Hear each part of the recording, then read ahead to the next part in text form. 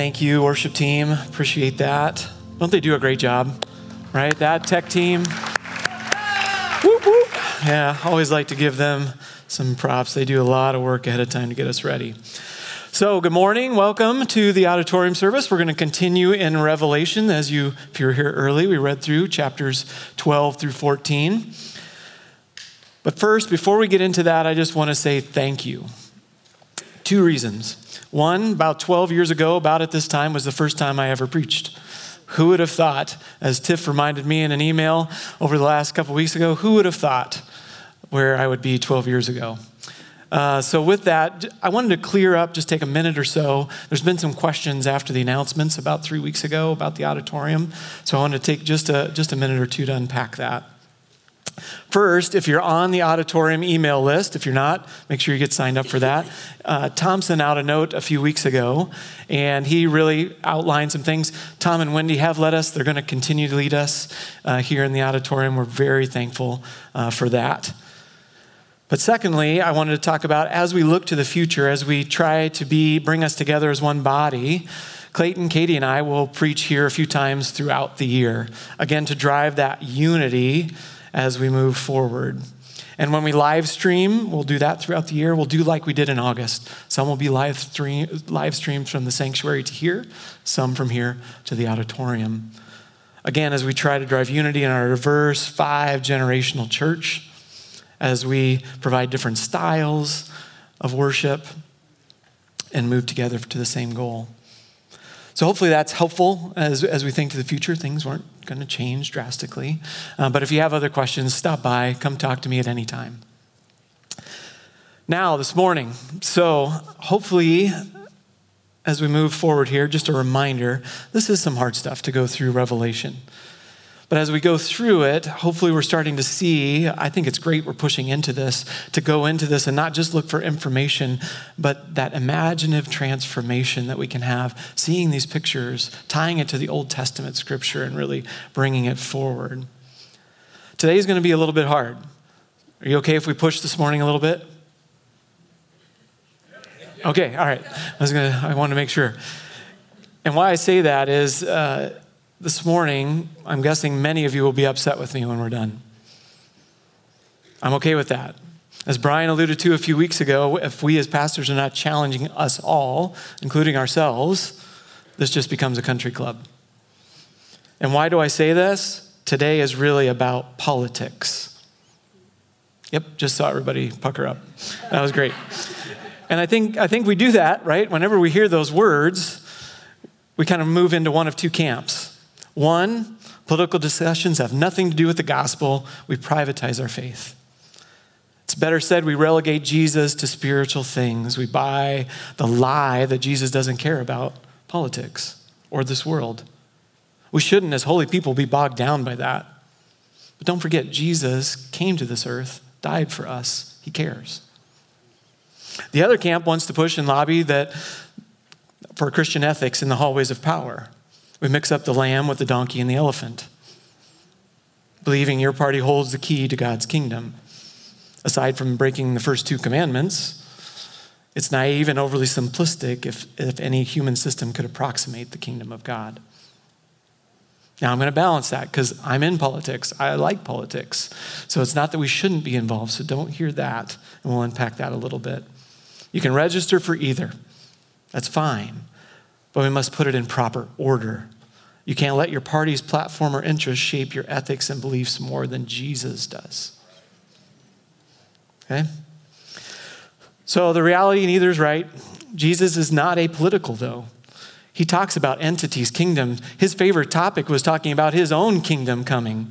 We talked about that just recently in the Lord's Prayer. Thy kingdom come. Do we believe that this morning? He talked about politically charged topics: money, taxation, sex, marriage, treatment of enemies, racial justice. So I can have slide 3, please. See, I think what we do is we struggle to let go of political idols because we fail to see the politic at the center of the gospel. Jesus is king. The Bible is very political. We'll unpack some of that this morning. Now, this isn't partisan politics that we're used to. It's not that at all, if I can have the next slide. The gospel is political because politics relates to how we organize our thoughts, our public life together, how groups make decisions. It concerns who or what has power over our lives and how that power is used. Again, we pray, thy kingdom come every week. It's a political statement. God is sovereign and reigns over all. We are putting God first. Jesus is Lord of all life, not simply our private spiritual lives. So then we cannot avoid politics. It is not and should not be private. A gospel without a public political dimension makes as much sense as an ocean without water. John understood this. That's what he pushes into. You see, at that time, people were under attack by claims of other gods and lords who you should put your trust or your allegiance to. Politics. So he is pointing out the difference between the politics of the lamb and the lion, and the politics of Rome, which represents every great nation in history. See, God's mission is that we reflect him in all that we do. God's politics are missional. When we say the Lord's Prayer, we are saying Jesus is Lord, King of Kings. And we are going to follow him, worship, and testify to him in the face of other competing lords, money, power. John is trying to teach us how to live in a hostile world with all the authority in heaven that we have. When Jesus died, we have the Holy Spirit. We are the Holy of Holies. We have to keep praying for God's will to be done, as Tom said last week, as we are all being transformed to life as disciple of Jesus through kindness. So if I can have the next slide. So our sermon in a sentence this morning. Our hope should be in God, not government. Otherwise, we are citizens of the wrong kingdom. All right, if I can have a blank screen. So as we push into this a little bit more this morning, I want to make sure we just start again with where we're at and John's situation. If you recall, John is in prison. He's trying to get letters out to people in the churches. And he's talking about Rome. So he has to use symbolism. All the creatures, and now we're going to talk about beasts. These are all things, if we all knew our Old Testament like we should, me included, reading it more and more, we would understand these references. There are just over 400 verses in Revelation. 278 reference the Old Testament. There's over 500 references to the Old Testament and the New Testament. So he's using imagery, and much of what we'll talk about, there's several things from Daniel, from Isaiah, as we go through things this morning, and people of that time would understand those references, but that's how he got the letters out, because he was talking about beasts, but people would know that was evil rule, government, emperor worship, those different things. And we'll push into that this morning. But another reminder, even though as we read some of that earlier, and we'll read through some of those passages again, it looks dark, there's suffering, yes, but we can take joy this morning. Evil has already lost the war for ultimate control of the universe, but they fight the smaller battles viciously like a wounded animal. But God has already won. So with that, let's jump in. So I'm going to go through each of these. I'll read a few verses. I'm not going to read it all again since we read it earlier. So I'll be jumping around a little bit just to warn you if you're trying to follow along. But I will start with the first 6 verses of chapter 12. A great sign appeared in heaven, a woman clothed with the sun, with the moon under her feet, and a crown of 12 stars on her head. She was pregnant and cried out in pain as she was about to give birth. Then another sign appeared in heaven, an enormous red dragon with 7 heads and 10 horns and 7 crowns on its head. Its tail swept a third of the stars out of the sky and flung them to earth. The dragon stood in front of the woman who was about to give birth so that it might devour her child the moment he was born. She gave birth to a son, a male child, who will rule all the nations with an iron scepter. And her child was snatched up to God and to his throne. The woman fled into the wilderness to a place prepared for her by God. Stop the tape. So we are quickly introduced to 3 characters, a woman, a child, and a dragon. All of these people have been involved since the beginning of time. The first, the woman. And if you read commentaries, and I read a lot of commentaries and also 2 other books, one by Tony Evans, How Christians Should Vote, and the other, I got to remember the author, Patrick Miller, Truth Over Tribe. So if you want to push into some of the things I'll be mentioning this morning. But these people have been involved. Israel, the woman is Israel, God's chosen people, but also Mary, God's chosen way to reach all of us through Jesus. The second, very clearly, is Jesus. He will rule. He is our king. Talks about an iron scepter, which is authority and rule and kingdom. And third, Satan. And I think as we're nearing Halloween, right, I think we all have this misconception of Satan, red horns, red. Satan was an angel.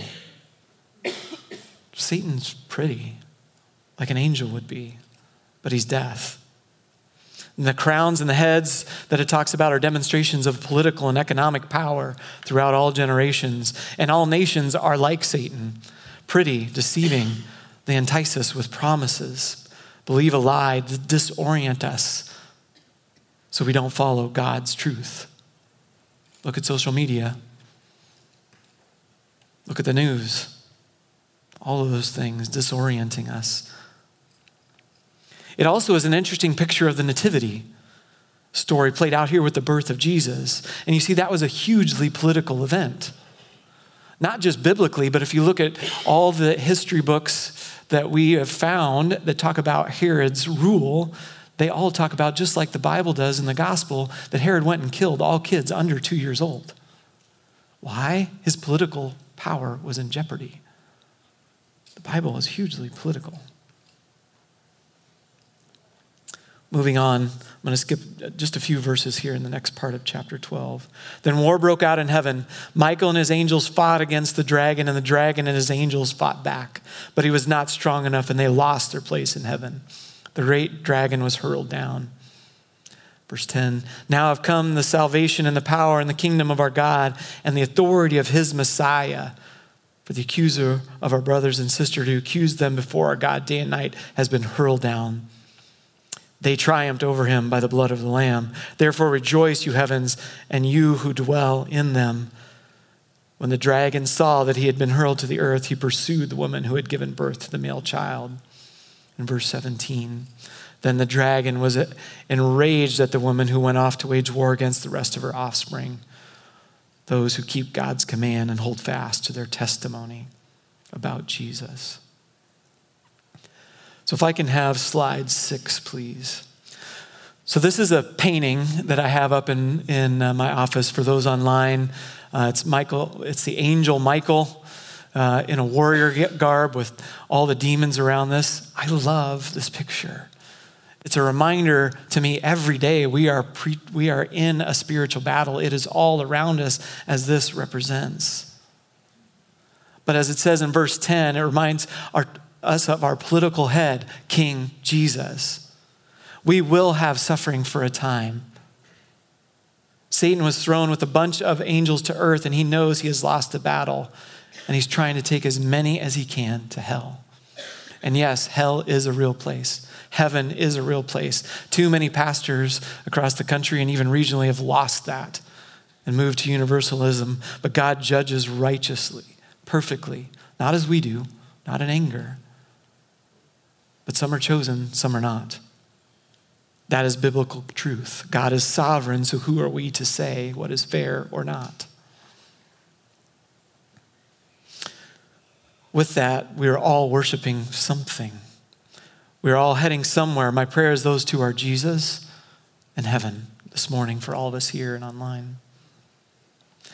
But there will be suffering. It tells us that. Throughout the Bible, it tells us those who believe there will be suffering. And we see that. When the Holy Spirit is birthed in the church of Acts, there's power, there's grace and healing, but quickly persecution. When we were brought into the kingdom and we make our profession of faith, there are attacks. And I don't have permission to unpack all of this, but if you look at our staff, our consistory members, right now there are attacks on kids, marriages, finances, reputations. But God has a plan. Our great hope, he's one, Jesus, and all will be made new. I love that. Now, some of you, I think you know I'm a movie buff. And as I was thinking about this in the spiritual battle and this scripture section, I thought about, wow, isn't that every great movie of all time? Whether it's Marvel, Batman, Lord of the Rings, Star Wars, Harry Potter. There's all these battles, fundamental battle of evil, spiritual, good, warfare in our minds, other realms. But make no mistake, we all need someone else. In our case, we need God. We need to put on that full armor of God. And sorry if you don't know Star Wars movies, I'm going to nerd out for a little bit for Star Wars fans, right? Put on that Beskar armor, right? Nothing can penetrate it, not even a lightsaber. Use the Force, the Holy Spirit. Listen, discern the Holy Spirit's voice as you make decisions, as you pray. And turn on that lightsaber, that sword.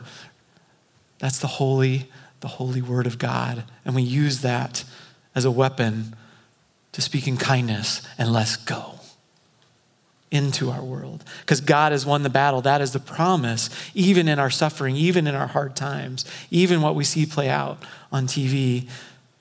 And I saw this quote and I love it. If I can have slide 7.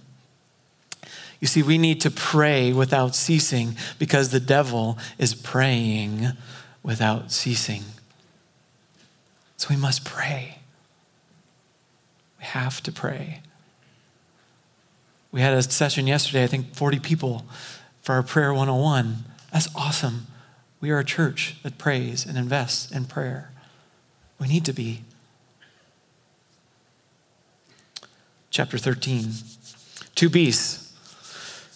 Okay, again, so this is hidden language, right? Trying to get these notes out through the Roman guard, talking about Romans.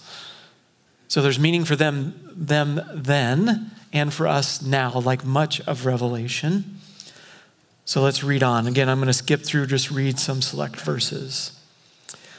The dragon stood on the shore of the sea, and I saw a beast coming out of the sea, and it had 10 horns and 7 heads. People worshiped the dragon because he had given authority to the beast, and they also worshiped the beast and asked, who is like the beast? Who can wage war against it?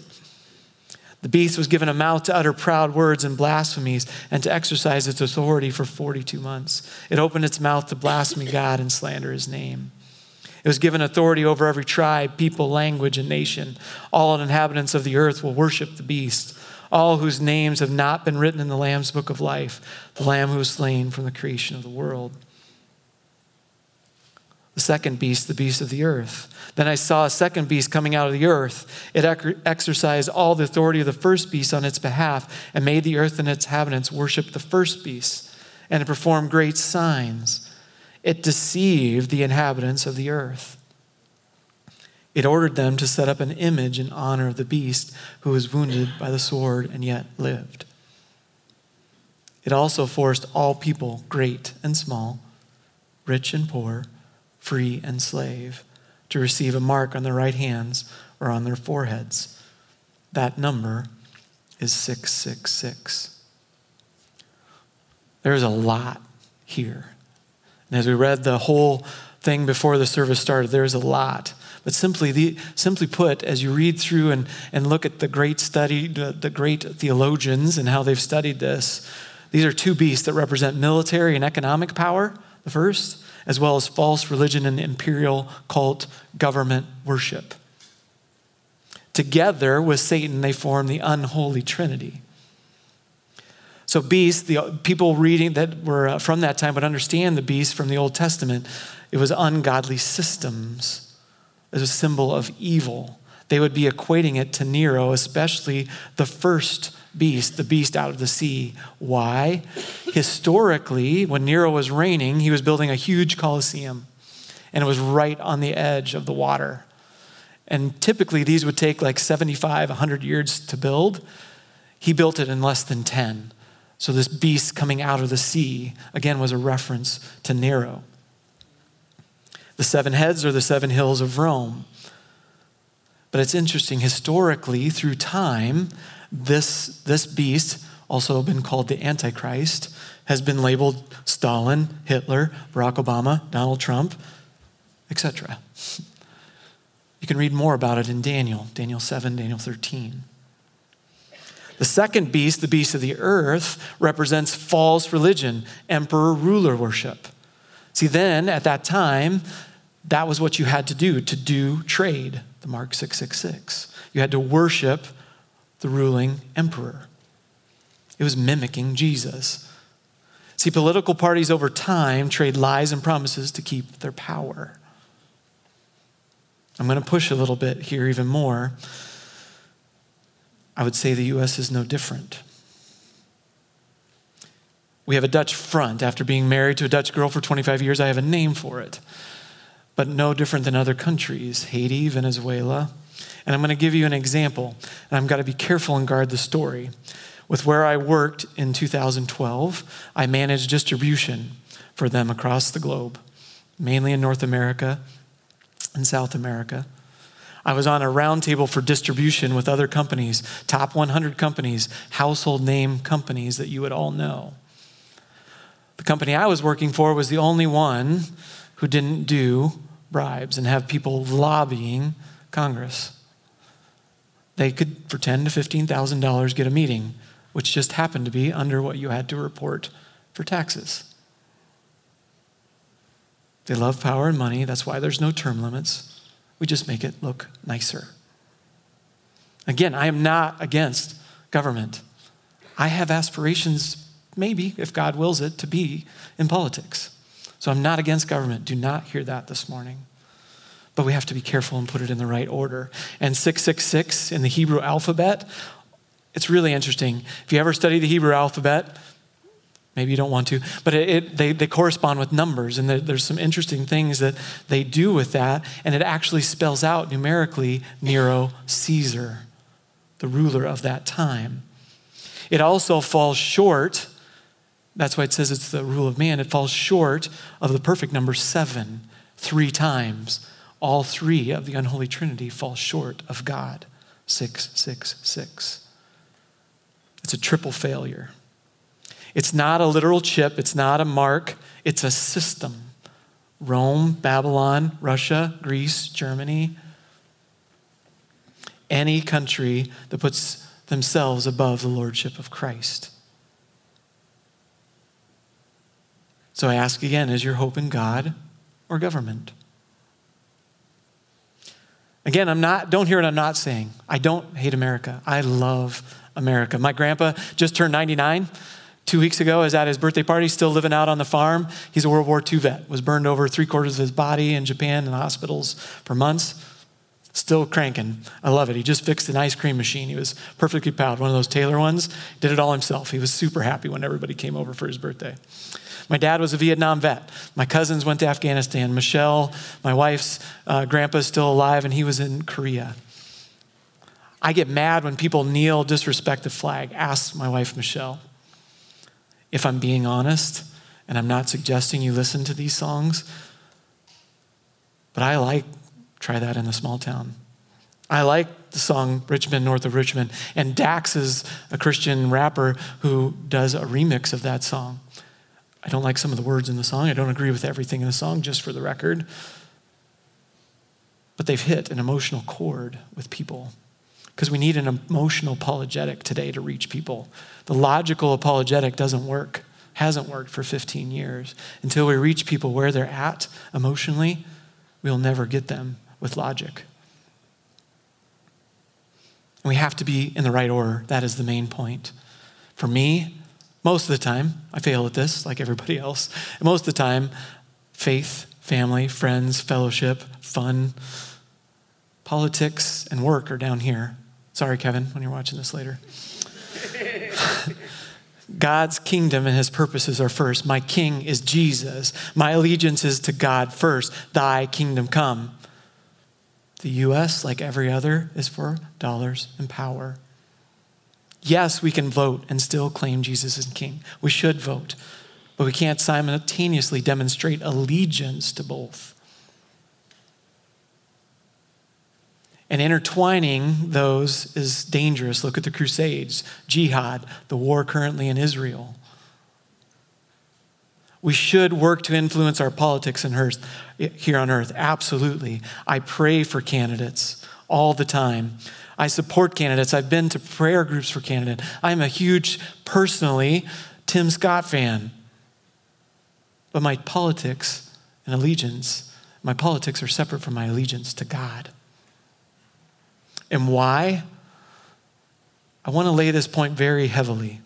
And I watched a really great interview with the late Tim Keller. He passed away a few months ago. And he put it this way, and this really resonated with me. If we look at the Bible clearly, and many people would disagree with some of these things that are even pastors, but I would argue most of those have a family situation that's moved them away from this. But if we look at 4 key themes of the Bible that I would argue even with Jesus would say,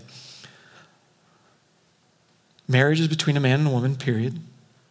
God is for life, womb to tomb, period. We need to be for the poor and the marginalized, and we need to seek racial justice. All 4 of those are true throughout the Bible. The tricky thing is, the first 2 are more Republican, the second are more Democrat. So how do we vote? I would argue, like I argued in the class I did last year on how we should vote. Sometimes we should vote Republican, sometimes we should vote Democrat. The trick is knowing which is which. We must pray and discern. There is no perfect candidate, there is no perfect party. If I can have slide 8. See, both sides of our own political party and spectrum want power and control, ultimately. Okay? Not every candidate, not every person.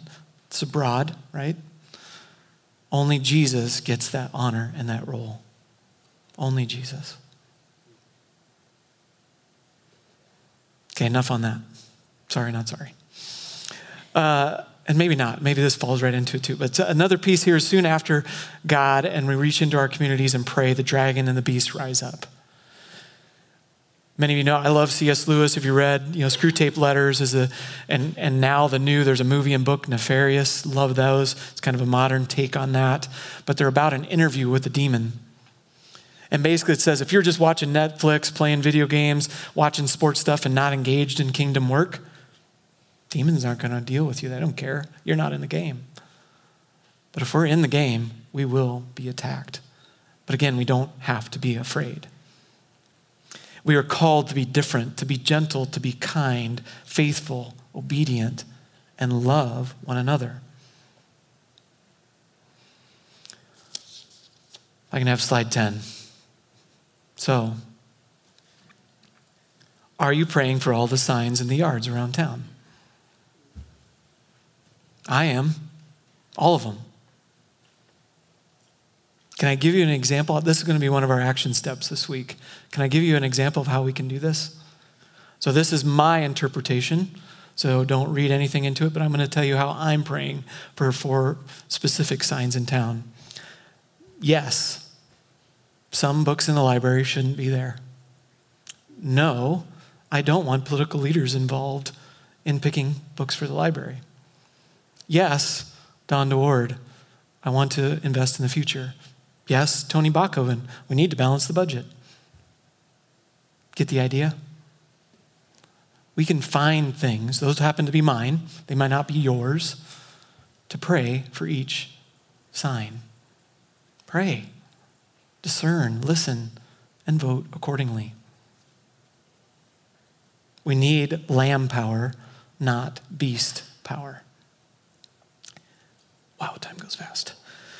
Okay, chapter 13, we're going to have to bust through a little, or chapter 14 really fast here, so I apologize.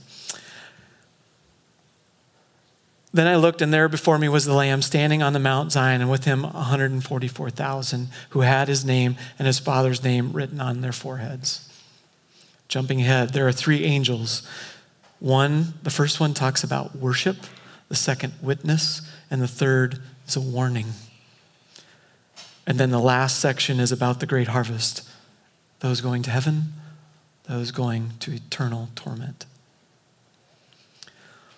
I like numbers. Most of you know that. 144,000. I saw one illustration and I just loved it, so I have to share it.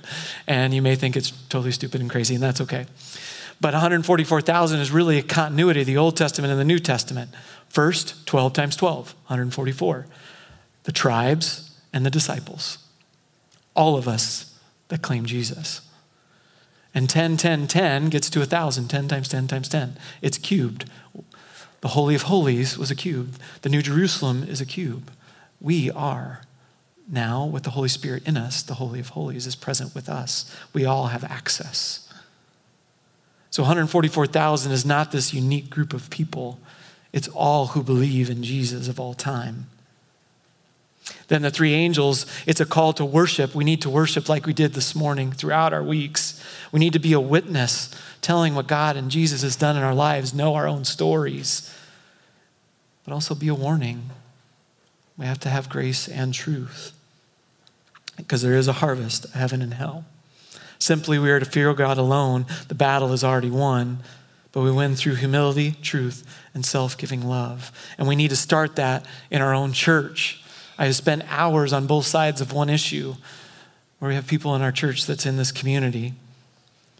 And I just have one question. What if we'd have taken all those hours and invested in mentoring our youth? Would that not have been time better spent? I don't know. I wonder.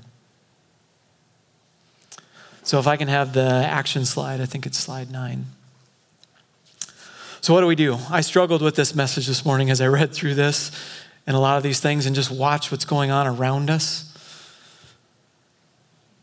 But I'm tired of people sitting across the aisle and saying, you're not Christian. Sorry, Brian, picking on you. You're not Christian because of X, Y, or Z. Come on. We have to learn that we can disagree, but still love each other and start there.